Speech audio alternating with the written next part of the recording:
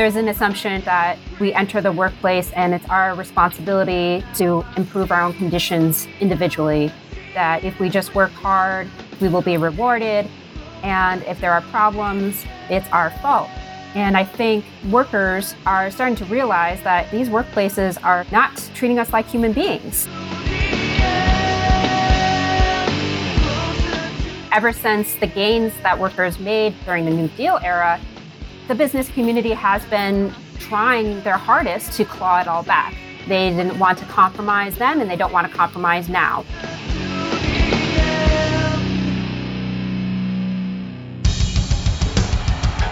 What I have said is that this campaign is not just about electing a president, it is about making a political revolution. MMT.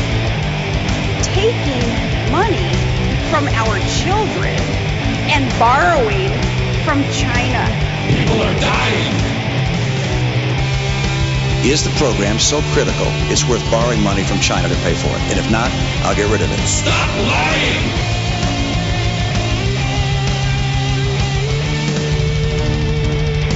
I want the truth!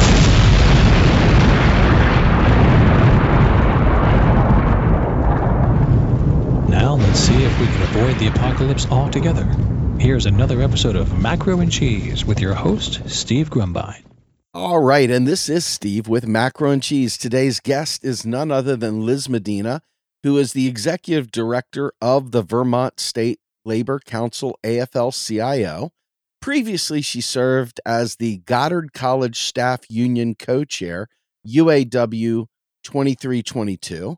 She received her MFA from Goddard College and an MA in Cultural Studies from Goldsmiths University of London. She hosts an oral history podcast called En Masse to build working class history and culture in her spare time. En Masse is part of the Labor Radio Network. And without further ado, let me bring on my guest, Liz Medina. Welcome to the show. Thank you so much for having me.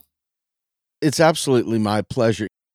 Me and you have been on different panels in the past, just as individual actors on various subjects like Medicare. But in this particular case, we're talking about labor, and this is your sweet spot. And we've had people like Joe Burns, Sarah Nelson, and Jeff Reisberg, Marianne Garceau, and recently David Van Dusen has been on here. And so we're really trying to elevate the role of labor in terms of making change. A lot of what I do is talk about modern monetary theory and try to explain to people that the constraints that they have placed on what the realm of possibility is a false paradigm, and trying to expand their vision of what is possible and get them militant in exacting what it is that they believe we need as a society to begin to find their voice and to not just accept standard narratives. And that's what I love about the unions, especially here recently. Unions have had a hard go. Labor has been under assault for my entire life and before that. But you guys are starting to bring about a little bit of energy. Amazon, Starbucks, railroad workers, teachers. There's a bunch of movement for a change. It's been a long, long time since we've seen that kind of action. What's the state of union organizing at this point? I think you bring up a really good point. And I think the labor movement is especially critical to showing working people, who are the majority of the population, that we don't have to accept the way things are, and we don't have to continually operate under the lies and ideology of our, frankly, neoliberal capitalist system that we all have to work under. There's an assumption that we enter the workplace and it's our responsibility to improve our own conditions individually, that if we just work hard, we will be rewarded. And if there are problems, it's our fault. And I think workers are starting to realize that, hey, these workplaces are not treating us like human beings. We're working hard, but we're not being rewarded. And furthermore, we have to use our collective power to change things. These workplaces are autocratic and we need some democracy in these workplaces. And so I think we are seeing a resurgence in labor, as you noted, because there's just been such a prolonged period of pressure on working people, and they frankly have had enough. And what we see particularly is interest in labor unions among young working people who have been disproportionately affected by the decline in working conditions in the United States. They did not benefit from the prosperity of the post-war period, and they are working in an environment with low union density, and they're rediscovering the ways in which workers have advanced themselves in the past. And we're seeing these amazing campaigns happening on a national level. We're seeing some of that in Vermont too. But we still, of course, have a ways to go. Just looking at in terms of strike activity historically in the United States, we are still not at a level of where we used to be. We had some really exciting resurgence, Striketober, November, everything last year. And those involved tens of thousands of workers who were bravely standing up for themselves and other workers. But that's still short of the historical highs of hundreds of thousands of workers going on strike. And of course, the data on this is not perfect and only captures workplaces of a certain size, I believe 1,000 or more, but it still indicates that we are going in the right direction, but we need to keep putting our resources and energy where the movement is to keep growing. I want to bring something up. It may feel a little sideways, but it's current, and I think that it shows the cause and effect when you see labor diminished. I have witnessed in my lifetime the huge explosion, not only in the cost of college education, but also the debt that is piled on the backs of would-be workers. They're already carrying a house payment of mortgage debt and a student loan. We saw recently that Biden put a few bucks on the debt. That appeased quite a few people, but it still left fundamental problems. College universities are still charging through the nose. Most people will still have to take out huge college debt. And even with them capping the percentage of the payments later on, they're still in a position where colleges can jack up the prices. But the real kicker to me, and this is why I bring this up, I see this as a fundamental subsidy for big business, for corporations, to once again abuse labor and put their training, education, and development programs on the people and put the burden on the people. And they're carrying this huge debt. They're trapped. This is almost like they're an indentured servant with the burden of this student debt. Many people have paid for 20 plus years, and they still got more debt now than they did when they started. Is this not a union issue? It absolutely is, because so many people are, as you said, burdened with debt. And with the wages being so low, it's impossible to ever get out of it. And it does very much feel like a form of indentured servitude in so many ways. And I agree with you that it's also a problem of businesses putting all the cost for training and development of workforces that they need to be profitable and to run, frankly, on to the workers, instead of governments, for instance, investing in their workforce. Vermont, as a matter of fact, unfortunately, ranks near the bottom in terms of the amount of money invested in higher education. That's a huge problem. And a lot of states have lagged behind in investments in higher education for years. And some of them are trying to take some steps to correct that, but we have a long ways to go. It's long overdue. And also, just looking historically, there were times in our labor history where labor unions were strong enough to get employers to pay for higher education and additional training. There has been examples of very big unions and big workplaces like UAW in their Lordstown plant in General Motors. They had completely free college education for a time, according to some research I've done in the 70s.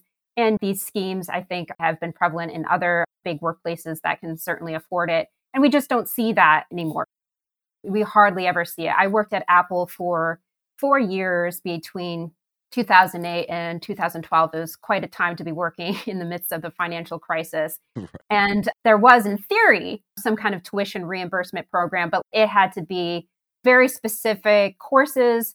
And of course, the workers had to pay out of pocket. And it was a complicated reimbursement process. I'm not even sure if it was full. It was enough of a barrier that most people, frankly, did not even participate. So it was something to make the company look good, but actually not take responsibility for investing in their workers in terms of paying for them directly to go to college or paying their fair share of taxes so we can fund our institutions of higher education. There is no question there's movement, but being that your focus is history and labor history, and so much of what you do in your own podcast En Masse is about an oral history of the labor movement. How do we get here? We're seeing the resurgence, and that's where I want to keep most of the focus. But I do want to look at how we got to a place where labor is struggling. From what I understand from Sarah Nelson, most of the opportunities that unions had in terms of strike actions have been made illegal. And her take was there's no such thing as an illegal strike. There's only an unsuccessful one. Mm-hmm. So there's a lot that transpired to get us to this point. Right. And I think there are multiple factors here, and some of which I probably will omit. And Sarah is completely right. There is no such thing as an illegal strike, only unsuccessful ones. And I believe firmly that our Constitution's 13th Amendment doesn't mean anything unless workers are able to withhold their labor. So constitutionally, we have that right. I think it's also a human right to be able to withhold our labor. That being said, how did we get to this weakened position? One is the fact that we've had labor laws that have become broken over time. Ever since the gains that workers made during the New Deal era, the business community has been trying their hardest to claw it all back. They didn't want to compromise then, and they don't want to compromise now. And it started from as early as the 1947 Taft-Hartley Act, also known, I think, as the Slave Labor Act or something akin to that, because it created all these restrictions around direct action to assert worker rights.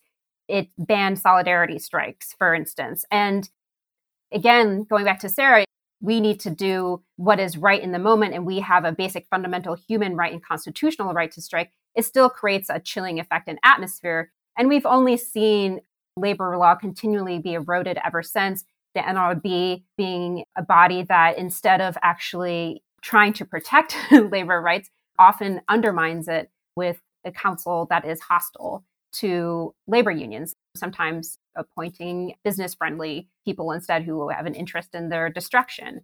And so we've seen a rise in the success, I think, of the business community and the Chamber of Commerce over the years in really weakening these. And at the same time, maybe unions not being as willing to just break the law where necessary because of the stakes getting a bit higher in terms of taking direct action, such as a solidarity strike, such as a strike period.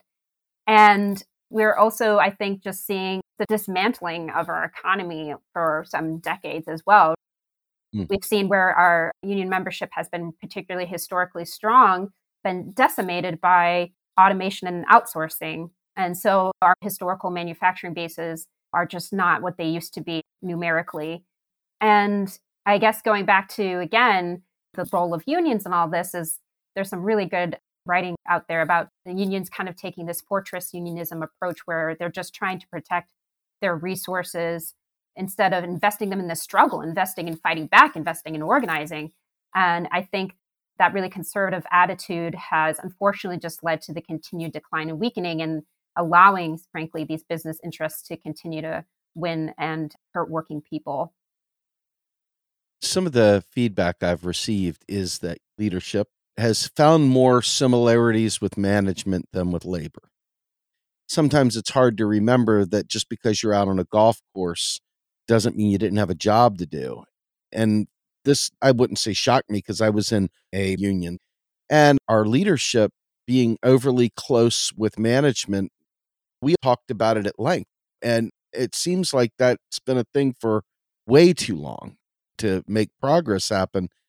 But we've allowed so many big losses to occur that it's no longer a matter of inconvenience. People are literally dying from a lack of health care, a lack of clean drinking water.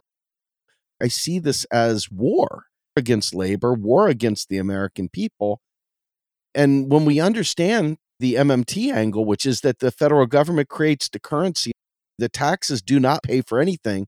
They're there to maintain the value of the currency and to keep us using it. So when the federal government says it can't afford something, but then sends billions of dollars abroad to Ukraine and to Israel, and most people would find possibly objectionable, and that when it comes time to taking care of we the people, we end up looking on the wrong side of this. How do we get that class struggle unionism? How do we bring that back? That's a great question. And I think we are seeing some success stories there. We're seeing the development of an independent labor union movement that doesn't have perhaps as many restrictions that would be placed upon it by some of the bigger unions that have really succumbed to kind of a business unionist attitude, though, of course, those unions could be susceptible to that kind of philosophy and way of running things as well over time. We're seeing reform caucuses happening across the nation and here even in Vermont. So we see with UAWD, which is United Auto Workers for Democracy, they recently won one member, one vote, which means that they can elect their top leadership, which means they can try to hold their leaders accountable and maybe bring them back in line with the membership instead of with management. And that kind of democratic unionism is also present in the Teamsters and the American Postal Workers Union. And I think these are really great ways of bringing workers together to try to get to our more class struggle unionism, because it's engaging these large bases of workers of these huge legacy unions that are working in multiple industries and multiple countries sometimes. So I think that's a really positive step in the right direction. I was on a reform slate for our state labor council. And for us in Vermont, in 2019, we ran a reform slate called United. And we won handedly every single one of the positions up for election. And we looked at the way our labor council is being run and decided we need to turn this around to bring a more class struggle unionism approach to it. We believe in the rank and file strategy. We believe in prioritizing organizing and not being afraid of being militant. And so we really took our very limited resources and redirected them to our priorities. So for instance, we took the money that we used to dedicate towards the lobbyists to having on-call organizers that we could assign to either internal or external organizing campaigns as needed, which also helps bring in a new cohort of young organizers who want to have experience with this work. And that's just like a small way we can do it. And as a labor council, I think we have an important role to play in coordinating workers who have been fragmented. We don't really have the industrial unionism that we may have had in the past today. Most unions are what we would call general workers unions, and they represent multiple industries. And so you have a situation where you may not be connected to all of your fellow union members, your siblings in the labor movement in your industry through your union alone. You'd have to build those relationships with other workers and other unions as well. And that doesn't necessarily happen organically. And it's easier to do if it's on a local and regional basis through a labor council. So we try to have those relationships in our own labor council through initiatives like having a rank and file committee, through organizing projects, through educational and opportunities to develop our members in their capacity to lead in their workplaces.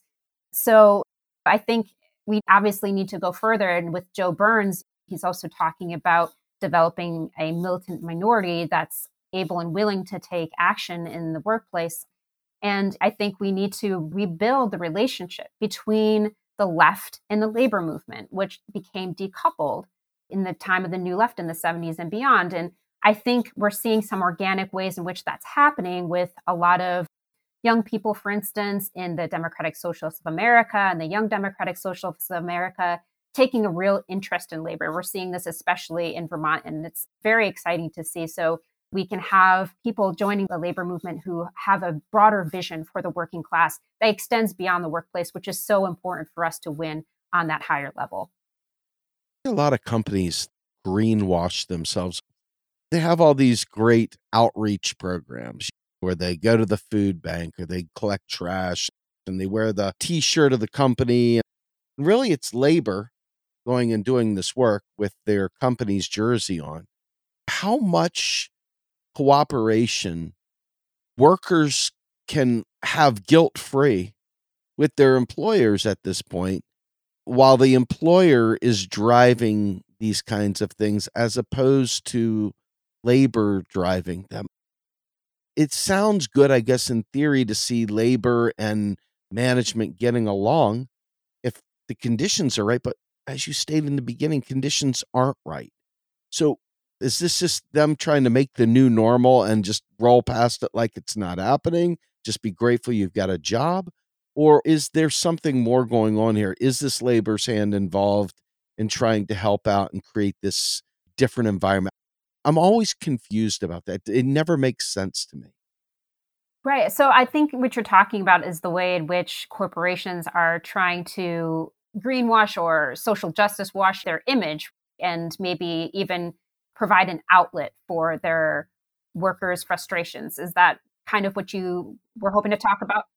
It's almost like they're saying, in this very controlled space, we want to attack climate crisis by picking up some trash on the side of the road, but please put our jersey on while you do it. It feels like such a fraud. And maybe it's not. Maybe it's completely good stuff and we should get behind it. But I'm trying to understand, what does an effective labor and management partnership look like in a world where labor has a seat at the table?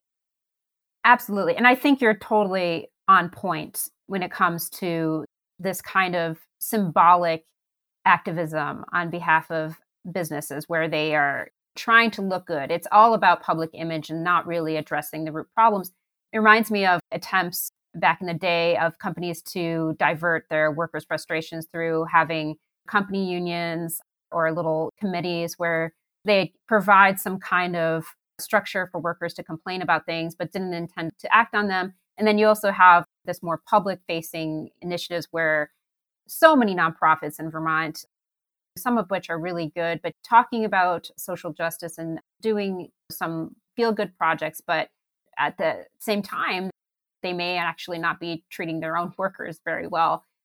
And then we have progressive companies that do the same, with Starbucks claiming to respect the diversity of their workers, support Black lives and trans rights, and go around and try to dismantle those workers' rights the moment they try to organize, which is completely contradictory and hypocritical. And so I think obviously what it really would take is to have a union in the workplace. And what a union is, workers coming together in the workplace and asserting their power and their voice, and to have a seat at the table, to help and be part of decision making. One of the standard things that unions often win in their first contract is a labor management committee, sometimes a safety committee, or other kinds of labor management or committees or organizations within the workplace. And they get to sit down with management and talk about the issues and come up with solutions together. It's not just a top-down management to worker environment anymore. It's bilateral. There's a discussion. It's more democratic. And I think a lot of workers really do want to see their workplaces take on these really important environmental and social justice initiatives, but they want them to be done in a meaningful way, and they don't want them to be done on their backs. And if they're working in the nonprofit world too, they want to see themselves as being important and treated with dignity as part of that as well. And so I think you're right. It is a matter of workers winning union recognition, or if not winning union recognition, asserting themselves as a union in the workplace to get these businesses to really do the right thing. And in my own workplace, that can be anything from really helping management. When I used to work at Goddard College, really helping management with diverse hiring practices, divesting from coal, things that do have meaningful impact in the world.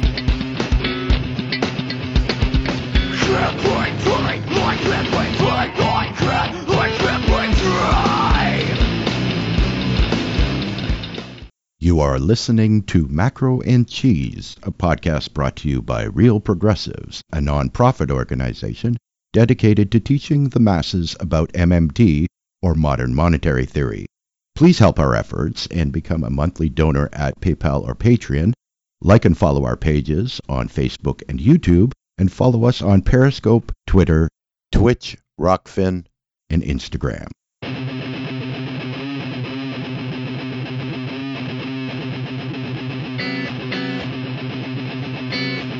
My tolerance, trying my patience, and never would you see me. It's another one waiting. I'm tired of the lies you tell me. Lies you tell me. It's up to my tolerance, trying my patience, and never would you see me. It's another one waiting. I'm tired of the lies you tell me. Lies you tell me. As an activist myself, as I talk to others that are similarly wired, how do we get others engaged? How do we, as activists, make that happen? And you see blips and spurts where you'll see Group A get a bunch of excited people, and for a short period of time, they'll keep a little bit of energy, and in short order, it peters out. And in talking with people, some of our shared friends that were at Labor Notes, they were very excited as they came out of there, and they said, listen, unfortunately, this is what we're going to face. People are hungry, they need jobs, they get exhausted, they need to see hope, and yet hope sometimes ends up turning into establishment gobbledygook. People start trying to make you feel good about something you inherently know is wrong, but they still try and sell you on the nonsense anyway. And so how do we get activists engaged? And this is what pushed me to the union side of things, marrying the two worlds. But there is some significant differences between an activist and an active union member. Number one, an active union member is typically dealing in their place of work. There may be broader industry-based cross-company solidarity, but for the most part, you're in a paid environment. It's not like there's a union of unpaid people. And the activists, many of which are handy-capable, otherwise abled, retired, young, old, any number of things. We're not talking about folks that have a lot of money in the bank. And in fact, you could even say that because of work and because of the way jobs go in this country, people don't have a lot of spare downtime to invest in things like organizing beyond their union or organizing in their communities. So we get a lot of burnout in this activist world. And we get a lot of people that come for a minute excited and then they fizzle out quickly. And I would like to say that's the exception, but it's pretty much the rule. There's so few people that have that nonstop, day in, day out fire to keep fighting.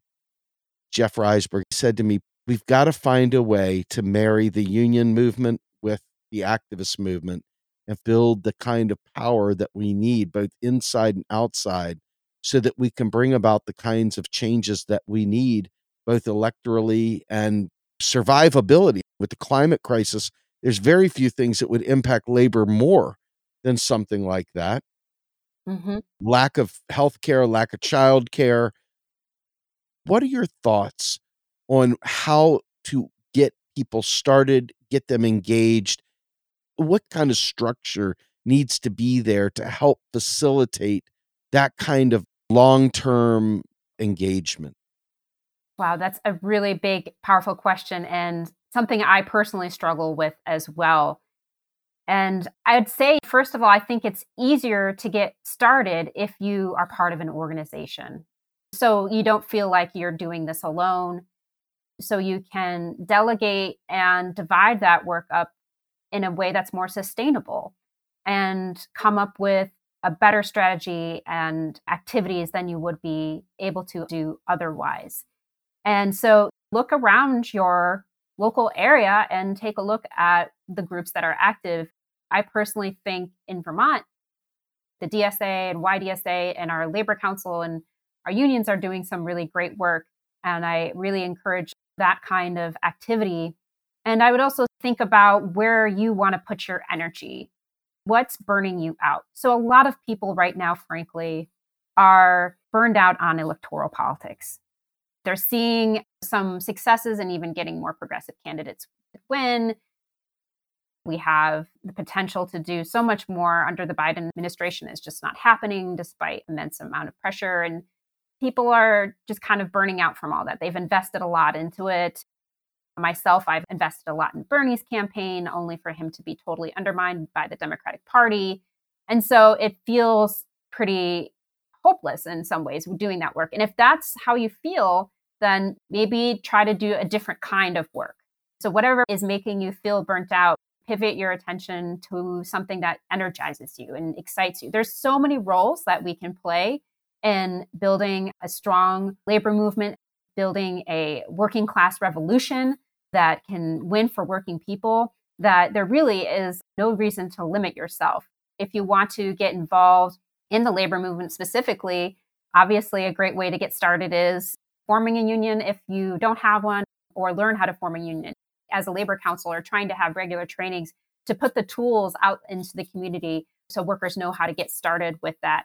But if you don't have a standard job or whatever your situation is, there's also potential for mutual aid, ways for you to just go around in your community, ask what people need very simply, and provide for those needs where there's an absence. The Socialist Feminist Working Group have been doing really great work around crisis pregnancy centers and trying to build some mutual aid there by offering pregnancy tests and feminine products and such that some people would go to those centers for because they can't afford them themselves, but they would provide them without the shame that those centers often put on people able to become pregnant by trying to get them to not get an abortion or do things like this. So I think there's just a lot of ways to get involved. And as a labor council, we can always use support with social media. And there's just so many projects out there. And I would say in terms of burnout, again, look where to put your energy. Maybe it's time to put it somewhere else.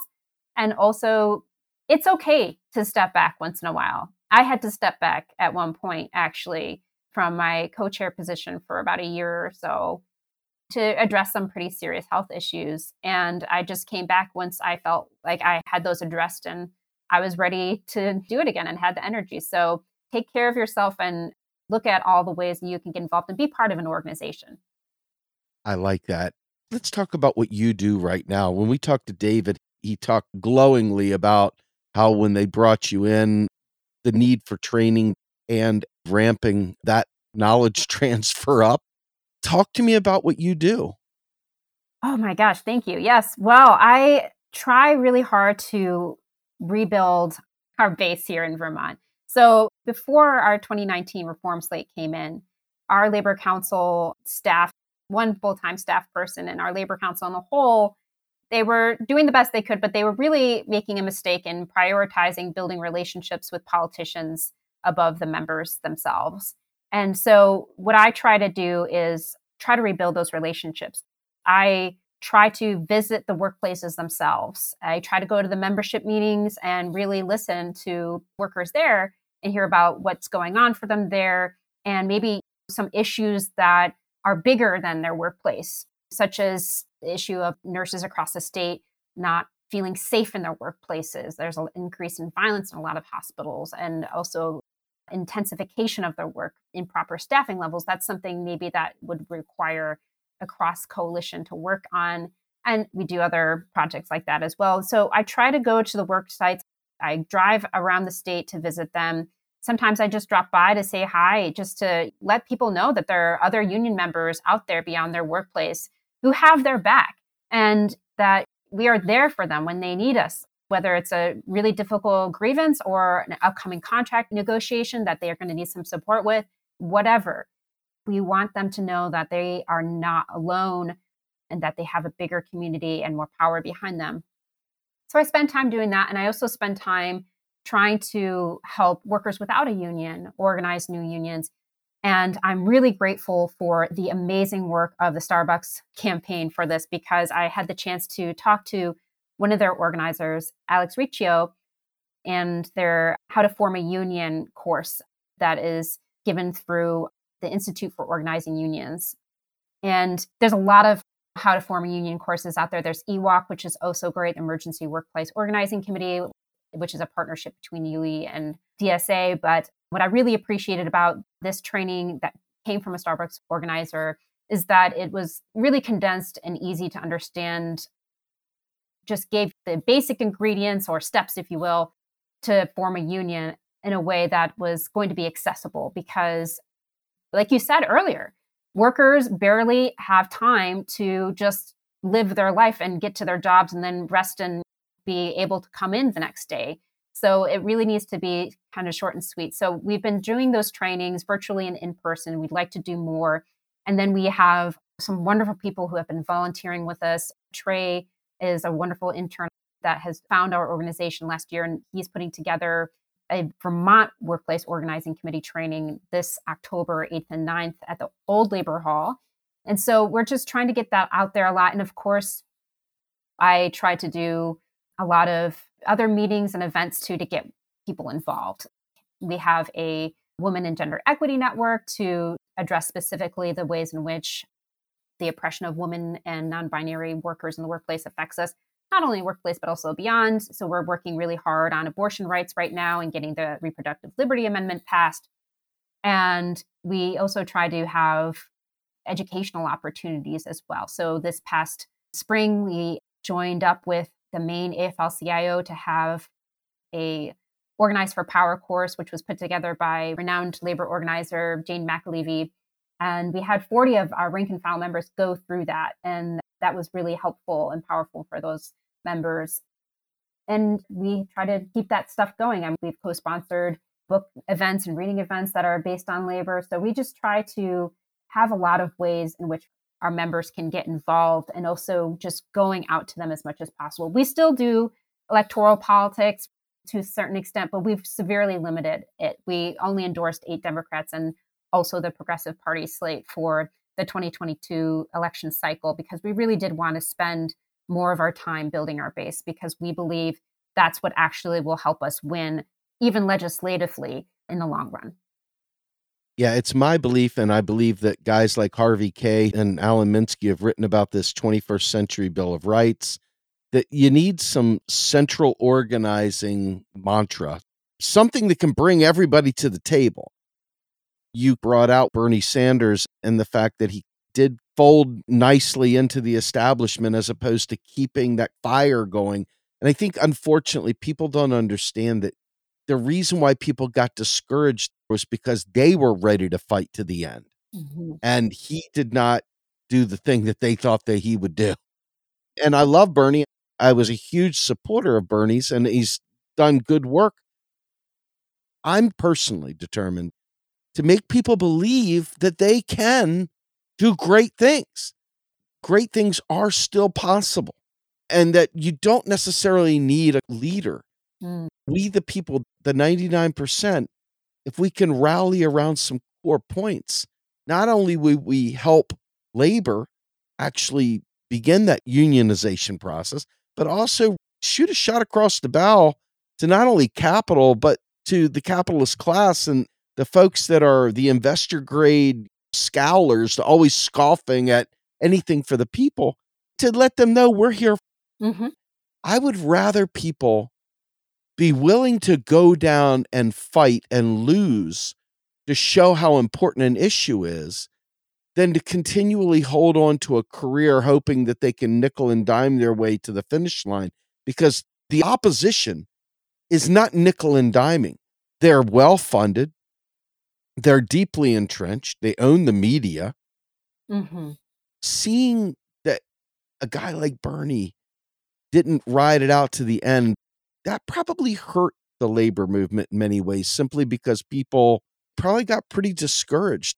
A lot of people checked out because of that.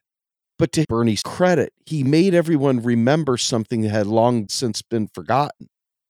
And I think the most major contribution Bernie Sanders did here for us was allow us to believe once again. And that's just a personal anecdote. That's not necessarily truth. That's just a feeling. But it's a feeling I've seen a lot of people share, that are afraid to be involved again. They're afraid to believe. Hope allows you to fall down further than you would if you just accepted your plight as impossible. And I think a lot of people have given into that feeling of impossible. Help us believe impossible is. What is possible? Oh my gosh, we have a world to win, as they say. And I totally hear you. Bernie did a really great service to the movement in so many ways, because he really did articulate class power and dynamics, the billionaires and the millionaires, right? He did that very well. And he was willing to buck the party line and push for pro-labor legislation when many other Democrats were unwilling to, because they frankly just not been interested in fighting for the working class anymore. And so I think where there's hope is that people are seeing the game for what it is, and the way that our two-party system leads us to a declining status quo, and that really people need to take action themselves instead of just strictly relying on a party or a politician to do it for them. And I think we need to take the agency back as workers and start to understand that our power is in our ability to withhold our labor and to act collectively as workers and use that power in the workplace. And I think just reading labor history will fill you with so much hope, because you see how often workers in much worse situations who have had to fight so many forms of oppression, racism, classism, poverty, sexism, and so much more, and still won at the end of the day. The New Deal was won by the militancy on the ground. I firmly believe that. And because the ruling class was afraid of us going further, it was a compromise and a concession. And I really do believe that the politics will follow what we do on the ground in our workplaces and in our communities. And it's hard to do that work. It is very hard work, but it's easier when we feel like we are part of a community in doing that. And there's a real interest of our bosses and of capital more broadly in us staying isolated and alone and disconnected and out of community and not having a society at all, frankly. There is no society, as Margaret Thatcher would say. We really need that. We need those connections to continue to have strength to keep on going, to talk about how hard it is to do things, to help us figure out things, to support us when we need to take a step back and maybe step up themselves. So I think there's a lot of hope. I think I just heard recently on the wonderful Working People podcast, an Amazon worker being able to take direct work action in their workplace without a union in a different warehouse, I believe is in Kentucky, to get rid of this new draconian policy where the workers had to wear these steel-toe cap boots that were hurting their feet in the interest of trying to protect the company from injury and liability. And that policy was rescinded as a result of workers coming together and demanding something. And they won that. And that can happen in so many ways. That happens everywhere across the United States and beyond. I think also just globally looking at the inspiration of other workers too, having that international perspective can be really uplifting too. The Indian farmers went on strike and they were in a really terrible situation. And Vijay Prashad has talked and written about this at length if you want to go into detail about it. But needless to say, workers have been in terrible situations and conditions throughout history, sometimes worse than what we could even imagine in some ways here in the United States. And they nonetheless have found a way to come together as a community, as a class, and overcome and win. And so I think retaking the agency and not displacing it in politicians and the party, even though that work is important, but not relying on that and taking that agency back is where we can start and where we can find some real hope, because that's how we can win. You brought up a great point, and that's class consciousness. And I think we lack that, in particular in the United States, where we haven't had a strong labor movement of late. And a lot of people grew up in an era where labor wasn't a thing, not least overtly. The days of the union boss being on the nightly news are over. We haven't had them in a long time anyway.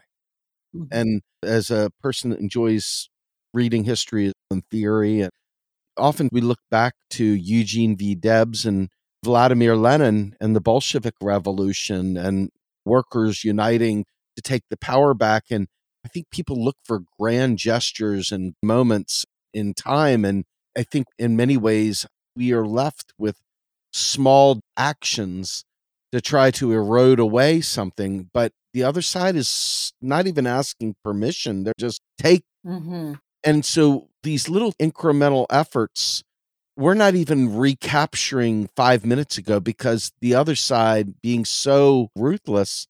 You think back to the sewing folks in the 1900s that were at that seamstress place that caught on fire, and the Triangle Shirtwaist. So many women died. These are things that have happened in this country. And as a result of unions, they were able to fix things. They were able to get better working conditions because workers are society. Mm-hmm. Throughout history, you've seen moments, major moments where big change has happened. Do you see unions being able to take from history, or do we need to create our own history? Do we need to create a new path forward? Do we look back to Eugene V. Debs or Vladimir Lenin or these other labor leaders and say, that's how we do it? Or is there a path forward that looks different? That's a really great question. And I'm not sure if I have an exact answer for that, but I think we need to do a little bit of both. I think we need to look at the lessons of the past and see what worked, and then also incorporate the conditions in which we find ourselves, the historical moments and the way capital operates today, and take that into account and come up with alternative strategies where needed. And I think a lot of ways we are returning to those older Eugene V. Debs days, the early 20th century, before we had the right to form a union enshrined by the NLRA. Because it's been so eroded, though, we're having a bit of a renaissance here and a great general counsel. So we kind of are operating in an environment where unions and their activities are treated as illegal. And so I think there's invaluable lessons to be drawn from history, how they were able to organize, how they were able to withstand long periods of striking, how they were able to overcome the issue of blackouts. The Flint sit-down strike was really innovative in that sense. And then today we have additional problems. We don't have a path to citizenship, for instance, for a lot of our migrant workers who are doing essential work, puts food on our table and so much more here in the United States. And I really have to acknowledge the brilliance of one of our local organizations, Migrant Justice, who has found a new strategy for organizing workers that protects them from deportation by putting pressure on the supply side. So they have a Milk with Dignity campaign, and they were able to put pressure on those who have the most power in their supply chain for the dairy supply chain. At first, Ben & Jerry's, because they have this progressive image out there, so they're more susceptible to that kind of pressure. And they were able to win such that any of their suppliers for Ben & Jerry's have to abide by certain labor standards and protections. Otherwise, they won't buy. And they targeted Ben & Jerry's because they realized not only the workers themselves could potentially be deported, though some of those workers are U.S. citizens as well. But they also realized that the farmers often are stuck in the middle and in a terrible financial situation themselves. So Ben & Jerry's really had to be the one to pay and lead that effort. And now they're moving on, trying to get Hannaford's to take the same approach. And so I think that's a really brilliant organizing strategy. And I think with the Starbucks campaign, this kind of let's try to just organize a franchise shop by shop, and let's try to have a campaign that can go national and viral by just putting the tools on how to organize out there and relying on a lot of volunteer and worker organizers. And they've seen a lot of success with that, whereas more corporate-driven campaigns that have been trying to organize fast food workers really haven't seen that as much. So I think we need to try it all. Anything that is strategic and really looks at the power between workers and an employer in a region, we need to do that strategic research and see what's there and try new things, new tactics accordingly. But I think it's always going to be about workers and their ability to withhold labor and their ability to take direct action. So it's not always going to be strike, but there's other ways to take direct action up to withholding their labor and going on strike. So I think we need to look at it all. I appreciate that. So how do we find you, and what are you working on, and what are your closing thoughts? Yeah, you can find me on Twitter. We have an official Vermont AFL-CIO Twitter account, and that is at VT_AFL-CIO. And then if you want to follow me personally, you can follow me on Twitter at Liz, MIDINART. So it's Liz Medina with RT at the end. And you can always reach out to me about the Labor Council at my email address for the Labor Council, which is a really long acronym, so I apologize. It is VSLCAFLCIO@gmail.com. And Right now, we're working on doing some more how to form a union trainings at Goddard College, which is where I used to work. And I'm excited to see that they are focusing on class and labor. And they have a pretty non-traditional student body of first generation and working families there. And we're going to have a Vermont Workplace Organizing Committee training coming up in October at the Old Socialist Labor Hall on the 8th and 9th. And we are also going to be trying to put a lot of information out there on the Reproductive Liberty Amendment and getting that through, and so much more. So just check us out. You can also go to our website, vt.aflcio.org. Very good. I just got to tell you what a pleasure it was to have you on. Really appreciate you tolerating me drone on. This is a subject that I'm really trying to marry with MMT for my own mind and the progressive values that I have and leftist hopes for our work here at Real Progressives, Real Progress in Action, and for the podcast Macro and Cheese. I really appreciate your approach and your thoughts, and I want to thank you for joining me today at Macro and Cheese. And with that, my friends, Steve Grumbine with Macro and Cheese, my guest Liz Medina. We're out of here.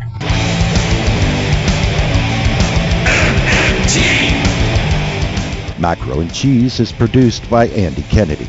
Descriptive writing by Virginia Cox and promotional artwork by Andy Kennedy. Macro and Cheese is publicly funded by our Real Progressive Patreon account. If you would like to donate to Macro and Cheese, please visit patreon.com/realprogressives. I want the truth.